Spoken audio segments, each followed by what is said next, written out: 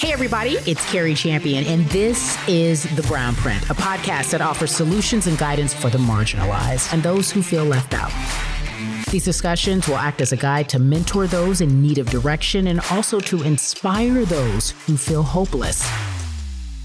We will move the needle forward and speak out on the issues by way of dialogue and telling stories of those who need to be heard. President Trump just tweeting out this. ESPN is paying a really big price for its politics and bad programming. People are dumping it in record numbers. Apologize for untruth. The president just tweeted that out this morning. He's referring to ESPN host Jemele Hill after she called him a white supremacist earlier this week on Twitter. Everybody, welcome to The Brown Print. I'm really excited about our next guest. It is not fair that I know everything about her life and you do not. So I figured I'd have her on here to talk about all the amazing things that she has been able to accomplish and also the not so amazing things, because she's not perfect. People often think she is, but I mean, she's okay. She is a contributor for The Atlantic. She has her own podcast. She has several podcasts. Jemele Hill's Unbothered, as well as, what is that one that you do with The Wire? Help Auntie. Yes. What was that called? I know, you really sound like an auntie right there. It is called Tell Way Auntie. Down in the Hole. It is a rewatch podcast for people who love The Wire. We rewatch every episode of The Wire and then we talk about it. Yeah, we're going to talk about that too, because you already know I've never watched The Wire. And I need you to correct this so badly. You watch it, get invested, Carrie, get invested. I think our friendship depends on it too. Wow. Okay. It's that serious. By way of background, everyone, I met Jemele Hill in October of 2012 when I first started working at ESPN. And the interesting thing about working at a place like that is that you walk literally into what feels like a foreign space, because I moved from LA to Connecticut and I didn't have any friends, not a single friend. I knew people high and by, but not a single friend. And so, and not in a bad way, I just was like, all right, I'll just take this loner road on my own, get in and get out. The history behind Jemele and I is that we both were up for the same position, which was the host of First Take. And at the time, it was Skip Bayless and Stephen A. Smith. And Jemele and I knew of one another because we both knew that we were both up for the job, but we didn't know each other. We had a mutual friend, but did not know one another. And I ultimately got the job, which turned out so great for her later on in life and so great for me. Everything happens for a reason. But what she did for me in this Brown Print podcast, as we're discussing right now, was give me a blueprint, if you will, that I like to call Brown Print, on how to be successful, how to be a girl's girl in whatever way that can happen, especially in a very tough world. When you are one of a few Black people, they make you feel like only one can make it. And you refuse to let that narrative live. So I thank you for that. And I then will take everyone back to how this all began for you in terms of being the sports journalist that you are, the human that you are. When did you know? And you got to tell the story. I hope you tell the right one. When did you know? As opposed to the wrong, untrue one. Yeah. Okay. When did you know that you wanted to be a sports journalist, or that sports was a part of your life? Sports has always been a part of my life. It felt as natural to me as breathing. I don't remember a time of ever not loving sports. I don't remember having to be convinced to love sports. It was just something I always did. I was a neighborhood tomboy, so I loved to play sports. I loved to watch sports. But I also was a voracious reader, and I love language, and I like to write. And so I just combined the two things that I love. And probably right around high school is when I figured out that I could be a sports writer. And it was one of those things that I wouldn't say it's like when little boys say they want to be a fireman or a police officer, because they see those people, right? Like in your neighborhood at some point, you're going to see a fire truck or you're going to see a police officer out in the street. I didn't know any sports journalists. Like I just came up with the idea because I read the newspapers. I'm from a time, boys and girls, where one had to read the newspaper in order to follow your sports team. So it was my love of sports that got me into newspapers. And so I knew that there was people who wrote about these games and were able to write columns and contextualize what happened in a game. And I was just thinking like, I think I want to do that. And so I started writing for my high school newspaper. I'm pretty sure my early work was pretty terrible. Me too.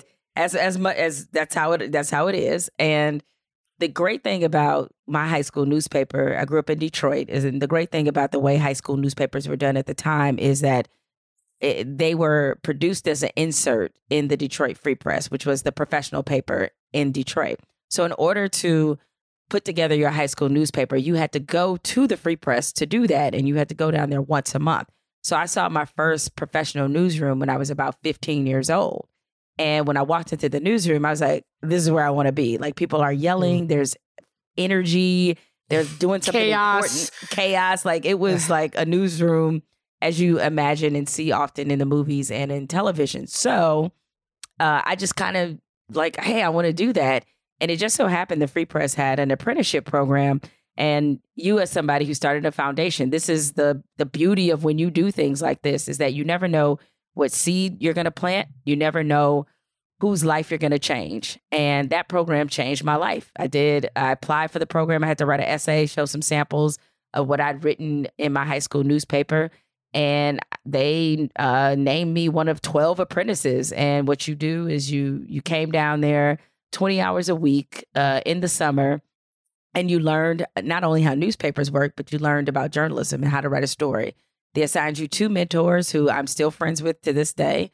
And I was kind of on my way. And that same summer that I started this internship program, there was another event that also got me off to, I think, a fantastic start in my career. The National Association of Black Journalists Convention was in Detroit that summer. And the program head of the apprenticeship program, she took all of us apprentices down to NABJ, made us register for NABJ, I think they paid for registration. We had to become members of NABJ. And so I became a student member, and I got involved with NABJ at 15 years old. This was in 1992. So I think I might have been 16 already. You have to take a moment and just acknowledge that. There are so many times that we go to these conventions, especially in ABJ.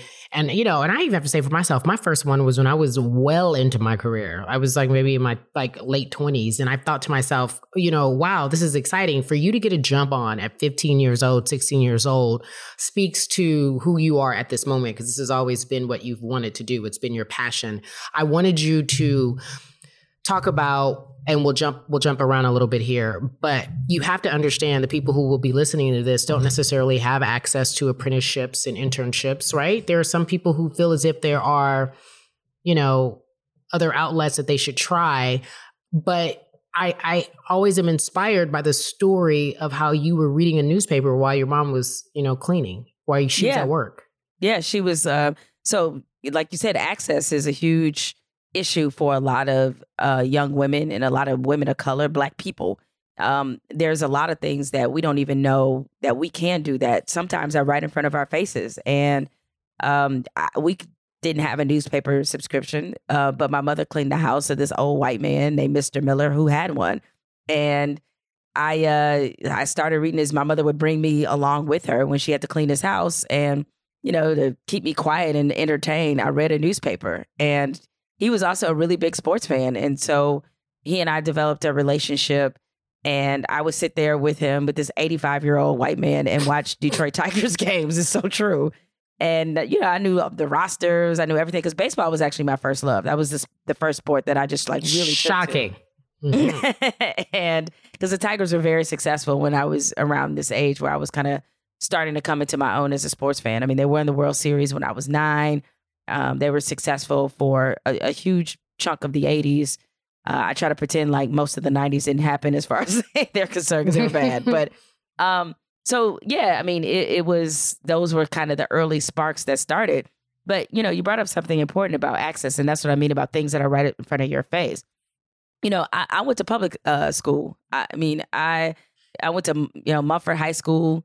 Some of you, if you're old enough to know, is where Eddie Murphy in Beverly Hills Cop. He wore a T-shirt from my high school. People thought it was a fictional high school. Oh, yeah. Mumford High School exists. Yeah, Mumford High School Phys Ed. That was a T-shirt. Because that's your claim to fame, huh? That's our claim to fame. We have a couple. The Clark sisters, Eddie Murphy wearing our T-shirt. Jerry Bruckenheimer, he went to Mumford. Oh. Okay. This is pre-white flight. So anytime Girl, you know some, okay. we got a couple folk. Okay. Yeah, Go we ahead, got a few Mumford. folks. Go ahead, Mumford. Stephen Ross, the Miami Dolphins owner, went to Mumford. So you know what? Enough with your bragging. all right, I'll stop humble bragging. Look, ask me what's happened since. That's a whole nother story. But well, they named the gymnasium after you. I know that. The auditorium. The auditorium. Okay. The auditorium is named after me, and I have a brick in the Mumford, like a Walk of Fame. So that was Mumford's very own. That's Jemele. Right. But understand, like I was at one of those underperforming high schools in Detroit. I mean, we were Lean On Me. We had a little bit of Joe Clark. I mean, our principal was trying to do, we was East Side High. Like that was us. So it wasn't. You don't take care of your responsibilities. Go on. we had a lot of those, definitely. You smoke crack, don't you? So this was not like I went to some high performing school and some great neighborhood. It was right there in the inner city. It was drugs around. It was crime around. But, you know, this apprenticeship program was something that the Free Press had developed to try to expose Black kids in Detroit to newspaper careers. And I just took advantage of that program. And that is what sent me on my way. And it was just a divine intersection between starting that program and then getting involved in NABJ. I love the story of access and finding your own. I think you and I agree that there's no excuse for not being able to work hard. You know, somebody could never, ever outwork you. They may be able to say they have other things on you, but if you're determined and you're passionate about what you want to do, no one's going to outwork you. I know no one's going to outwork me. I'm not going to sit there and let somebody just figure it out. And I don't try myself. I think this is interesting because you are on your way in high school, you get to college, you're writing, you're doing all these different things. When did you know, outside of the obvious time, but just listen to this question. When did you know that you were a Black woman working in a white man's world? Well, I think I definitely got that wake-up call in college because I went to Michigan State. I went from going from a chocolate city, which Detroit is. I mean, we're talking 85% of the residents are Black. And I had an all Black high school, all Black middle school. So that was my enclave. And to go to Michigan State, which has 40,000 students, it was the largest, it's the largest campus in Michigan, one of the largest in the United States. And so to go from that to like 40,000 plus students and a small percentage of them being Black, there was a cultural reckoning that was happening. Like, oh, there's a lot of white people out here. Especially that I hadn't seen white people before. I'd gone to a journalism camp and been exposed to white people. I mean, I saw them at like the bank. I mean, I don't know. They were around. These aliens known as non-Blacks. That's like, who are these people? But then you're exposed to a much larger community of white folks, and you begin to immediately see not just racial differences, but racial hierarchies. I mean, I didn't get called a nigger till I got to Michigan State. I mean, and not in the colloquial way, if you will. Yeah, so, right. And the hard ER. Yeah, I got the hard ER. I got the hard ER when I got to Michigan State. And it was because of something that I'd written for the campus newspaper. Because, you know, people ask me how you adjust to hatred on social media. I was like, I've been literally getting hate mail since I was 19 years old. You know, it's unbothered. Yeah, I mean, it's unfortunate. And it was a bit of a wake up call when I got it. But that's when I understood that not only were there's a racial dynamic I have to deal with in this male dominated profession, but just period, just Black success in general is hard to attain because whether you're a man or a woman, you will be constantly reminded of your Blackness. And not always in positive ways, largely not in positive ways. And so I've been being called an affirmative action hire for over 30 years. Like, okay, you know, so it was, while it was something that thankfully did not deplete my self-esteem, it was just still very mentally taxing to always have to deal with it. And these were things that, you know, obviously my white counterparts didn't have to deal with. And I didn't even understand. It wasn't until later on that I really understand kind of the burden and the mental dexterity it requires to separate the fact that People are calling you racial slurs, telling me to go back to Africa, telling me to go write for Cosmo, telling me to get back in the kitchen, calling me Aunt Jemima. Like, I done been through all of that. Like, it's very rare it's a slur or insult I ain't heard yet at this point. So to start, yeah, I'm sure you could probably think of some. And I was like, I've been called the C word, all of that. You, Jemele, I think to your credit, handle negative press, negative vibes in life easily. That has always, for me, been one of your best qualities. Which is why it's a thing that everyone thinks like they're your best friend, no matter who they are, no matter what color they are. When they meet you, they're like, "We're really close," and I'm like, "She's so easy." Yeah, everyone doesn't understand that. If they just followed you on Twitter and read some of the things you may have said, they think she's this, she's that. I love the vitriol that I get just being associated with you, right? I know. And I hate you all. Little did you know that this would be the price of being my friend. I was just like, I didn't do nothing. I just came here. I will say this though, we learn a lot over the years. Like I think of some of my biggest lessons in my career. When I was fired, that was the best humbling experience I ever had. And I look over the things that you've been able to do. Now, as a writer, you do not mix your words many times. Have you ever written something that you had to later say, I apologize, or I regretted saying that, or I was misunderstood? Have I? Yes, I have. I was pretending like I didn't know. Yeah, I know. You did a good job. That's why they pay you the big bucks. Yeah. So, yes. Yeah. So, yeah, I mean, it's a progression. You're gonna make mistakes and things that you write. Because God knows, please, for the love of God, nobody dig up some of my college columns because I don't know. They might read a little differently now. I'm like, okay. But yeah, I mean, probably the biggest incident that I had was when I got suspended in 2008 while at ESPN for making a Hitler reference in a column. And as I unfortunately have to explain, it was not a pro-Hitler reference. It was just a joke that I made. And although I think about it, you know, the joke that was actually way worse that never gets talked about. I made an R. Kelly joke in there. Never gets talked about. It's like way worse. Well, you know why? I do know why. But okay. And then I also let you know that, right. We can just skip right over that one. That's a whole podcast in itself of why that one got passed over. Yeah. So yeah, I mean, I made a very insensitive, remark and a joke about comparing Celtics fans to Nazis, and it was terrible. I mean, not only was it like not funny, I mean, it just was a really just dumb thing to write. So I had to apologize, and I got raked over the coals for that for a while. Even now, if you Google my name and Hitler, it's gonna pop right up, and that's one association. That's one word association you don't want. And it took me a long time, I felt like, to regain my credibility back. And even though, yeah, there were a chorus of people like, oh, it wasn't that bad. I'm like, yeah, it was that bad because I should know better. But it was a great lesson for me to learn because being at a national platform like ESPN, you go through a couple different learning curves. One, you just have to get adjusted to the place, to the politics, to the hierarchies, and just kind of find your footing.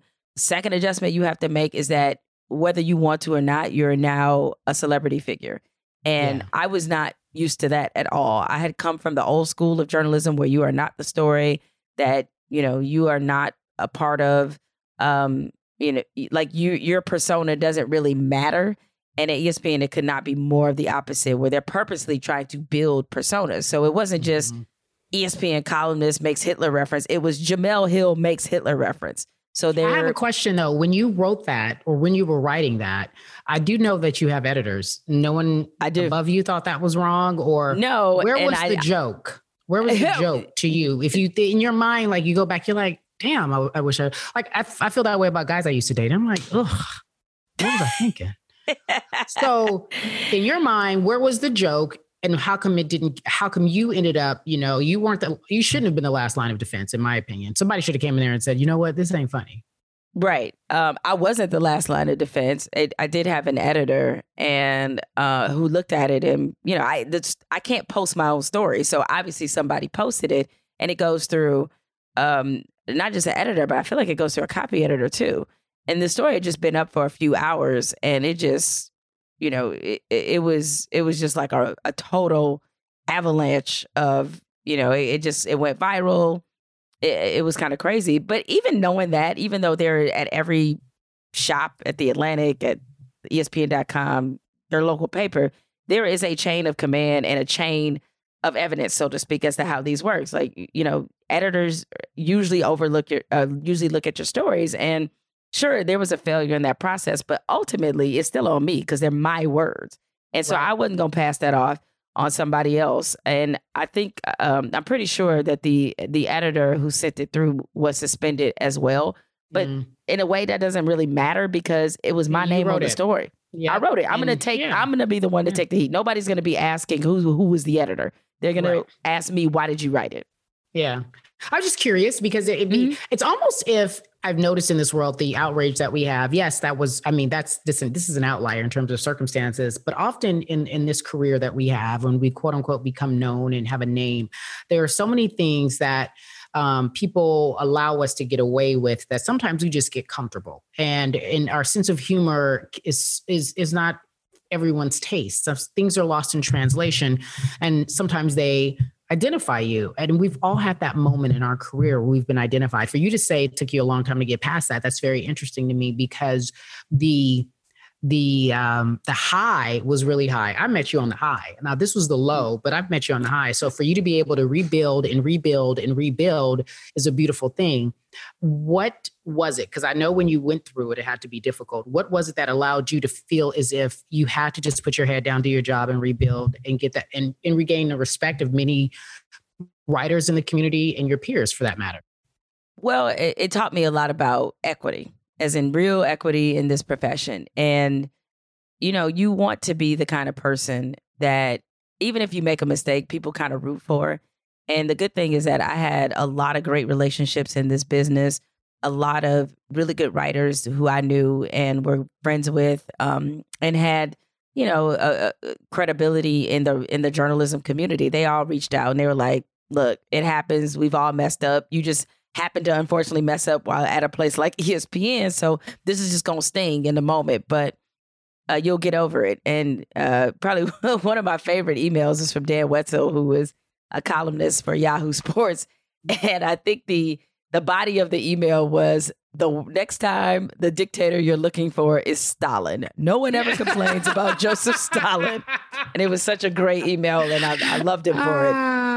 But that taught me how, the other lesson I learned is that, generally being a good person will get you so much further because you're going to stumble. And when you do, you're going to need a level of support. And even my relationships at ESPN, people knew that I wasn't the type of person that, wanted to embarrass the company and certainly not wanted to embarrass myself. So, me and my editors, we were able to work through it. It's not like they stopped giving me assignments or anything like that. And I had built enough equity and enough relationships so that my landing was a little bit softer. But for a while, I was worried that people would be like, oh, that's the one who made the Hitler joke. And especially because there's no context around that. Like, you don't know what Hitler joke I make. You're just like her and Hitler, and that's all you hear. Yeah. And so I had to wear that for a while. And even when it came to, because my television career was just kind of really starting. And they didn't put me on air for a little bit. They had to wait till it died down. And that's the worst. It's the worst. I mean, you feel like you're in the penalty box a little bit for sure. No, but it's just the worst because we all have had our run through, right? We all been put through the ringer. And when it happens on such a large platform, you're just like, you don't want to, I hate, and I'm over it now because when you start trending, you're like, oh shit, here I go. What? I literally turned off my phone. This was pre-Twitter, but my whole point in general, it's just the worst. Like if it would have been Twitter, it would have been even more disastrous. Oh my God. I mean, if it had been Twitter, I probably would have got fired. Like if social media would have been at the point that it is now, I don't know if I would have survived, particularly since I had only been at ESPN 2 years when that happened.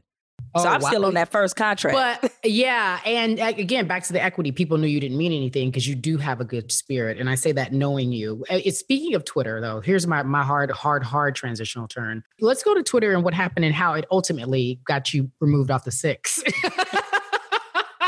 I chose to leave, Carrie. Don't be telling me. That's so No, funny. I'm kidding. She wanted to go, guys. That's a true story. But but the thing is that Twitter at the time still is your way of making your opinion known. People follow you. You have over 1 million followers. You are very smart and thoughtful, and you share opinions that are your own. And it's so unfortunate because you have to separate. Now it's hard to, like a place like ESPN you could be like, these are my comments. These aren't ESPN's beliefs. These are my comments, but you're not allowed to do that at a place like that. And in the world that we live in, you always are attached to someone. Yeah. I mean, that is kind of, that's sort of what you sign up for when you work for a place like ESPN. And for much of my journalism career, that was really the case. I mean, newspapers were no different. Every newspaper I worked at, you could not have political signs in your yard. Even though I'm a sports reporter, I don't cover politics. No political signs in your yard, no political bumper stickers, none of that would indicate to people whether you might be right-leaning or left-leaning or what your true opinions about things were. Yeah, so that was not necessarily new once I got to ESPN, but things became even more complicated with the explosion of social media. Is that even though I didn't have ESPN in my Twitter handle or any social media handle, I never have, that people do not make the distinction between who I am on the 6 o'clock Sports Center and who I might be if I'm on Twitter getting these jokes off. Like they're the same person as far as they're concerned. Because even now, it's so many people who have said to me that, just trying to take a shot at me, they were like, oh, that's why you got fired for what you said about Donald Trump no, I didn't. on air. And I'm like, I didn't say it at 6 o'clock. Like, dude, I said it on Twitter. Like, whatever. But that's how blended and blurred that word is. I want to make sure that I'm clear because I joke with you, and this is our rapport. You did not get fired. I want to make sure we are clear as we talk about this brown print. She did not, guys. The day that she posted that was no big deal. What happens is that when you work for a company that's so afraid of making waves, when people say anything, they respond or they issue statements. And it wasn't even a big deal. It went under the radar. You basically said the water is wet. The sky is blue. The tweet was what exactly about Donald Trump? The tweet was, I called him a white supremacist and the most ignorant, offensive president of our lifetime. Still a fact. On par. On par. Yeah. On par. So I did that, and it was really like a slow boil. Right. Because that was something that was in my replies. That was not like I added Donald Trump, like, yo, I got this smoke for you. I remember. No, it was in the replies. And I'm not sure whose attention it came to, but there was a couple people who I noticed that are in our profession who retweeted it. And because ESPN, it was a perfect storm. ESPN was also caught up in this narrative that they were too liberal and that MS ESPN or something. Yeah, and all that, and Woke Center and all that nonsense and all that. So they were caught up in that. Mm-hmm. And so there were a lot of people who had found that their platforms were able to increase because they came after people like me, came after our show, came after the 6 o'clock Sports Center, came after people like you, because what's the lowest hanging fruit and criticizing Black people? Like very low hanging fruit. Mm-hmm. So yeah, that's how the tweet started to pick up. And I knew it was probably more than just something that, wasn't going to go away as quickly when Fox News reached out to me and asked if I would be on dun, dun, dun, dun. with one of those particular people who tried to make this his defining moment in his career. And he turned out to be such a damn idiot and sitting somewhere in his basement right now. But whatever. And I wish, but at any rate. That's what I want to say. I know. So it turned out to be one of those, and it just galvanized and gained steam. And next thing I know, it's like all hell broke loose in the span of maybe 24 hours. I remember that moment on the outside looking in and thinking, okay. And then here's the rub of being a Black woman on this brown print as I talk to you. As a woman, one, it was easy for him to come after you just as a woman because he, being the president, has a history of just being very disrespectful to women in general and talking over them and dismissing them, and they don't matter. But at the time, the divisiveness in the country, which still is the case, was so fever pitch. It was, right at that point where it was more in style and more popular to say that that you don't agree with all of these marginalized people who think that they deserve something in this country, that go back to Africa type of stance. So it was a perfect storm, like you talked about, but on the outside looking in, no one with any common sense saw that you were saying anything crazy. We all were like, wait, what do you mean? And I remember thinking the most disgusting thing about all of this was that you were left out by yourself without protection.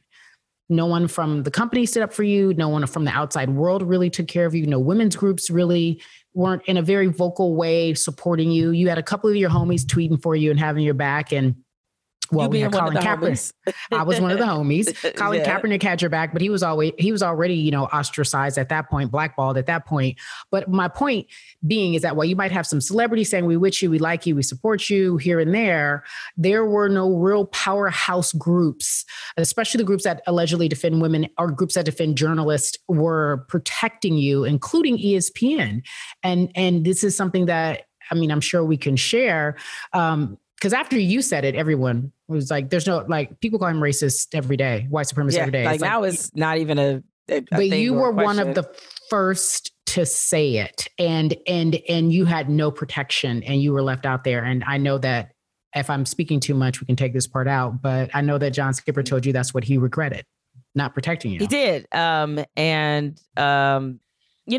will say of all of it, one, I guess, for a slight clarification, NABJ did put out a statement on my behalf. They did do. Yeah, they did. I'm sorry. I apologize. Yes. Yeah, NABJ did. And that didn't surprise me given my long history and relationship there. And there are a lot of people within the organization who reached out. But it did, honestly, it did hurt that ESPN, when the president said that about me, when he said that I was the reason for low ratings, and even with Sarah Huckabee Sanders said what I did was a fireable offense, it hurt that ESPN just kind of took it. And again, this part of this is the way I grew up in this business. And one of the things that I had seen throughout my career, because journalists, we're agitators. We're going to get into trouble at some point. It's just what happens, right? Most of the cases that I had seen around the business is you may not have been completely right or whatever, but the code is you protect your journalists. That's the code. That's it. Because that's it. We are a part of a free press and a democracy, and you can't lose that if you expect to have a real democracy and a government that's got to be held accountable. So, right or wrong or indifferent, that level and expectation of protection is supposed to be there. Sure. I'm okay with facing some discipline internally from ESPN for what I did. Did I violate the social media policy? Yeah, I violated it. So we can handle that. What is unacceptable, they can't let me be drugged by Donald Trump and Sarah Huckabee Sanders. That's unacceptable. They did it, and we don't like this woman, but they did the same thing for old girl at the other network who was drugged by him consistently. Nobody defended her. Correct. I mean, is it a woman thing? I don't get it. I think that there are so many entities and people, understandably so, because it is a different kind of attention. The megaphone of the White House and the president is something different. That just hits much differently. And that's why every time that he chooses to go after private citizens or even public figures, he knows what he's doing. They know what they're doing. They're literally sicking attack dogs on you from every single possible direction. And it's going to be, it's going to be hell on you for a while. And that's why you need, especially when it comes to your employees, you need them to stand up. The NFL, cowered to him in 1,000 different ways. But when he crossed the line and called them SOBs, that's when they're like, all right, man, enough's enough. Enough's enough. That is what I expected from ESPN. And that never happened. And a lot of it was because they were so concerned with people who, frankly, were trying to drive an agenda against them, that they had to understand those people are driving that agenda because they, A, probably want to be at ESPN, and B, it is elevating their platform. It's like they trying to have a hot 16 on your hit song. All right. Understand what's happening here. And you can't let people cause you to drive a wedge between you and somebody who at that point had been working there over 10 years. Then had a good relationship with everybody. That just can't happen. And so I was disappointed, especially given the fact that me and John Skipper, the former ESPN president, that I considered us to be friends. We had a really good relationship. And he, admitted to me, which I accepted his apology, and I don't have any hard feelings against him because of it, that he admitted that that's the one thing he wishes that he would have changed. And so yes. I thought I had at least earned that much at that point in my career with them. Several years removed, and by the way, you did. And I'd like to add this note. This is, again, a learning lesson. Watching from afar, I learned, not even far, watching up close, I learned so much how you handled it with, relative ease. But that's oftentimes the case with women. We make it seem as if it's okay, but all because, there's just trauma, and you're just trying to stay afloat. There's so much going on. And unfortunately, I often people will say, well, what's the lesson in that? And there's so many different lessons. Some things you just can't control. Some stuff is just out of your control, right? That's corporate America. That was out of your control. ESPN's response, right? That's out of your control. But there were those people who were like, well, she still kept tweeting, and that's why she finally got suspended for what she said about the Cowboys. About the NFL and Cowboys. Yeah, she didn't learn her lesson, and she still kept tweeting. And I believe that you kept tweeting because you were like, you're not going to silence my opinion on something that, in retrospect, had nothing to do with ESPN, but it did have something to do with their dollars. And so therefore, the lesson here is don't be fucking with the money. You know what I mean? That's how they make money. You can't mess with the money. You're going to learn the hard way. I mean, that's anywhere. That's any business, but you are on the right side of history. Yeah. I mean, again, when you work for corporate America, what you signed up for. And that's why I never fretted about losing my job. Had they fired me after I got suspended, I wasn't that concerned about that because I felt like if that was the case, it was kind of worth it. So because there's only a few points in your career you're going to get to draw a line in the sand, and this is why I talk to younger people, younger Black people, especially younger Black women, even more specifically, that you got to know who you are when you come through the door. This is why, because that day is going to come when they're going to test you. They're going to try you in a major way. And when that happens, you got to know what you're about and what you're willing to lose. And, the president tried me, the White House tried me, ESPN tried me. And I was just like, considering that I'm so far ahead of the game, having come from, being on food stamps. My mother's a recovering drug addict. My dad is a recovering drug addict. My grandmother was a functional alcoholic. Coming from that, I'm so far ahead and so blessed. Like, if I got to take this quote unquote L, I'll take it. Yeah. I done dealt with a whole lot worse than the president mouthing off about me. I know who I am. Donald Trump doesn't define who I am. His rabid little fans and cult followers, they don't define who I am. So because I had such a strong sense of that, I was able to weather a lot of things and really kind of always keep it in perspective. I mean, it was definitely some moments of deep introspection and reflection of wondering, like, all right, if I get fired, whose couch am I going to be sleeping on? Carrie's cool. Me and Coco snuggle. Yep, I feel you Coco. And Coco snuggling up. Okay, so do you have, when you say deep introspection and reflection, I know the answer, but I got to ask, would you change anything? One thing, maybe not so much the tweet, but maybe less of a tweet or more of a demand or require protection. Would you have done anything differently in that particular instance? It's hard to say because it's hard to say I would have, because if I don't do that, I'm not here right now talking to you. That's right. And at this place in my life, there are what I regret, and I hate to use the word regret because I don't really believe in regrets, because everything is a lesson. Everything does get you to a different station in life. However, the part that will never sit right with me is you can't control the collateral damage. And I felt like when we started the Six, Michael Smith and I, we came in there with a vision and a plan and with the best intentions to make that the best show on ESPN. We weren't able to fulfill that.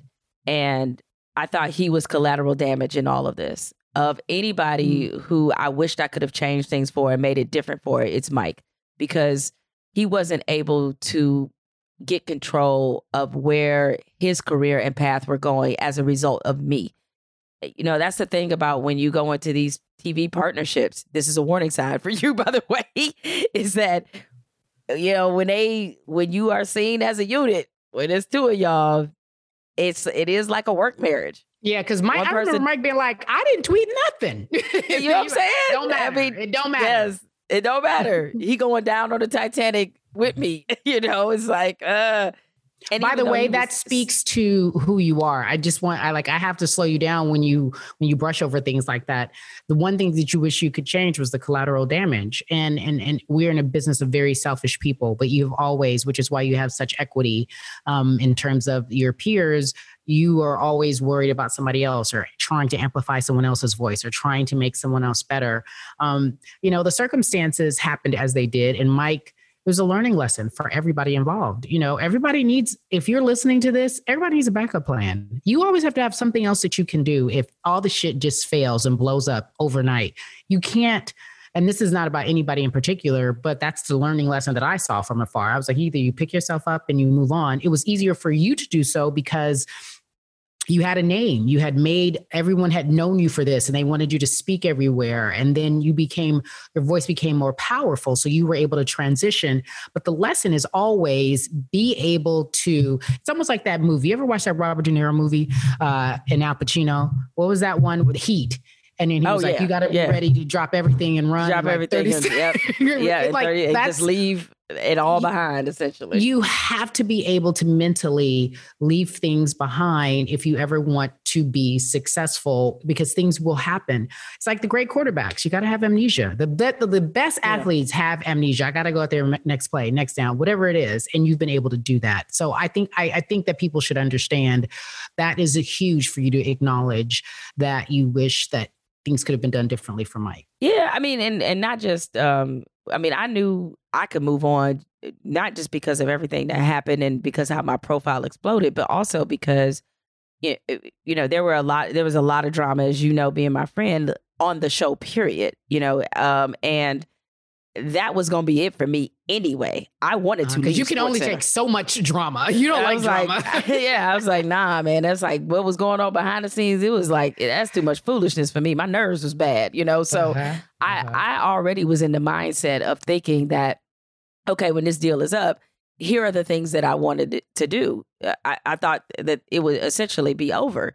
But the part that I didn't like is that not only did it put Mike on a different course that he hadn't really anticipated, and very abruptly too, like this happened fast. I tweeted that in October 2017. I left the show in February of 2018. And I didn't even make it a full year. It was like just a week shy of making it a full year on SportsCenter. And, the other part of it too is just from a company standpoint, they didn't seem to really care about the position that they put him in when I got suspended and he did the show by himself. He didn't do it initially, maybe like the first couple of days, and then he did the show. And they didn't think about him really much after I left. They had no plan for him, and he had been too much of a dedicated employee. I mean, Mike's personality. He pours his entire soul into everything. And for them to do him like that was just, it was just wrong, period. Yeah. And so as being one of my closest friends, of course, I didn't want to see that happen to him as a result. I was able to leave SportsCenter free and clear and conscious clear in terms of what I put into it. But I know it wasn't so easy for him. And so at any rate, all the things that happened, that's the one that is always going to be tough for me. And we didn't get to end things our own way. We came into it our own way, didn't get to end that way. And so it denied us, I guess, a full circle moment as well. Well, that's okay because your careers aren't over. Everybody is still alive and you never know what could happen. I have to ask you, as you're at this point now, 2 years removed, how does it feel to be where you are in terms of you're an entrepreneur? You are producing behind the scenes scripted television. You have a show coming out with yours truly. You seem to be able to put your hand in some of everything and really require the freedom, if not the autonomy, to do journalism the way in which you want. It is freeing. That's a great word to use. It's freeing and it's challenging. It's exhilarating. It's all of those things. But the one thing that I always worry about with myself in particular, and it harkens back to what we were just talking about when all the stuff happened, with Donald Trump and the fallout from leaving the Six and thus leaving ESPN, is that I am the type of person who will be like, you make the most nuanced and sort of deep dive analogy that I can using the movie Soul Food with Nia Long and Vanessa Williams. You go deep dive into the Black cinema world here. In the movie Soul Food, everybody know Big Mama had diabetes. Real bad. Big Mama had diabetes so bad. I know Carrie's like, where's this going? I promise you, it'll be worth it. The poetry. Here comes the poetry. Yeah. Big Mama has diabetes. They find out Big Mama, something ain't right with her because they're in the kitchen making a traditional Sunday dinner and her arm is above the stove and the stove is lit. There's fire coming out and she has no idea her arm is burning because that's one of the things that happens when you have very serious diabetes is that you lose a sense of feeling around certain parts of your body. Usually it's in your feet. In her case, it was her forearm and it's burning. And, her grandson had to be like, hey, Big Mama, you burning your arm. That is me. My arm might be on fire and I might not know it. And so the thing I worried about with myself during both that period and now, as great as this time is in my career, is I got to watch to make sure my arm ain't on fire on the stove. I mean, that is something I'm trying to get increasingly more cognizant of, being very aware and protective of my mental energy and understanding when I'm mentally exhausted and what that feels like for me. Because one of the things I've really noticed is anxiety is real. I mean, I know people who experience it, but sometimes I have a very high level of it and I only realize it by my sleeping patterns. Because I think you just asked me this, you're like, why are you up at 5 a.m.? That's why. I mean, I could go to sleep at 2 a.m. and be up at 5. Because your mind won't shut off. Yeah. Yeah, my mind won't shut off. I was like, I got to make sure at this point, with everything I have going on, being able to be blessed enough to be able to do these different things, I got to make sure that I check in on me. And the people around me, you, my husband, certainly, they try to do that. But I guess I'm, like all Black women, you're so used to feeling as if you got to master it all. Even when you have support, you don't even know how to use it in the right way. You feel uncomfortable even asking for it. Correct. And sometimes you don't even know what it looks like, right? You may not know that I need this specifically because you don't know how to voice it because you're not used to being vulnerable in front of everybody. That's why I always tell people I'm so glad that I got married because it was forcing me into a vulnerable space where I have to admit certain things to another person for our marriage to work. Because otherwise I would be left to my own devices. Girl, I don't know what this pandemic might have been like for me. Girl. It'd been crazy. Crazy. I think that's a beautiful note to end on. And I appreciate you giving me so much time. I do have to ask a couple of quick last questions. One, I hope that takeaway was huge for anybody listening. We have to, at the end of the day, as we climb this ladder and hold the door open for others to come through, we have to check in on ourselves. And I don't want you to be Big Mama, and I don't want your arm to burn on the stove. If you see my skin getting crispy, Carrie, tell me. Big Mama, you got the beaties. I don't want that. But so we talked about your 2 podcasts that you have off the top. You also have other endeavors going on. What's next for you, Jemele? Ooh, child. You know what? I know, right?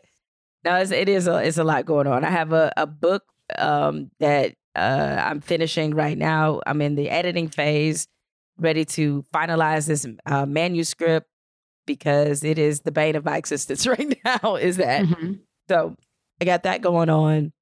As you mentioned, there's some scripted projects that we'll be able to announce very shortly. I have the show with you going on. I'm still writing. What's the name of the show that we have? The name of the show that we have, ironically, is called Stick to Sports, where we will do everything but that. Okay, cool. So that part's exciting. So yeah, I mean, I have a lot of really fun, exciting projects that I have coming up. It's just, I need to make sure that I'm not heading toward early burnout. Yeah, everything I would say that for you. And that is always my worry for you at all times. Meanwhile, thank you for joining us on The Brown Print and showing so many of us, myself most importantly, as I love you to death, the way to do it or not to do it. Yeah, that's just as important. That's just a bigger lesson too. Jemele Hill, ladies and gentlemen. So at the end of The Brown Print, I like to give you guys a few takeaways, my takeaways, but you may have a different one. Missteps, mistakes in your career, they don't always end in failure. It may seem difficult in that moment, but think about it. It is just a moment. Success will follow if you stand by your convictions. Even if it seems like failure is enormous, it is not the end of your career. Fallouts with ESPN led Jemele to find her voice. And well, guess what? Another platform in sports reporting. Thank God for all of us, right? Number 2, your past does not dictate your future. I say that to you, ladies.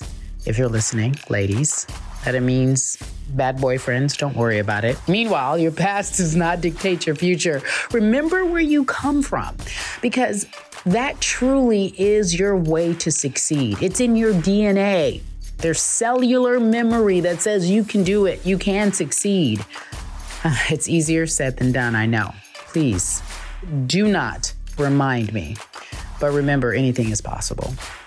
And number 3, your dreams can stay the same, but your destination might not be the same. I'll say that again. Number 3, your dreams can stay the same, but your destination will always change.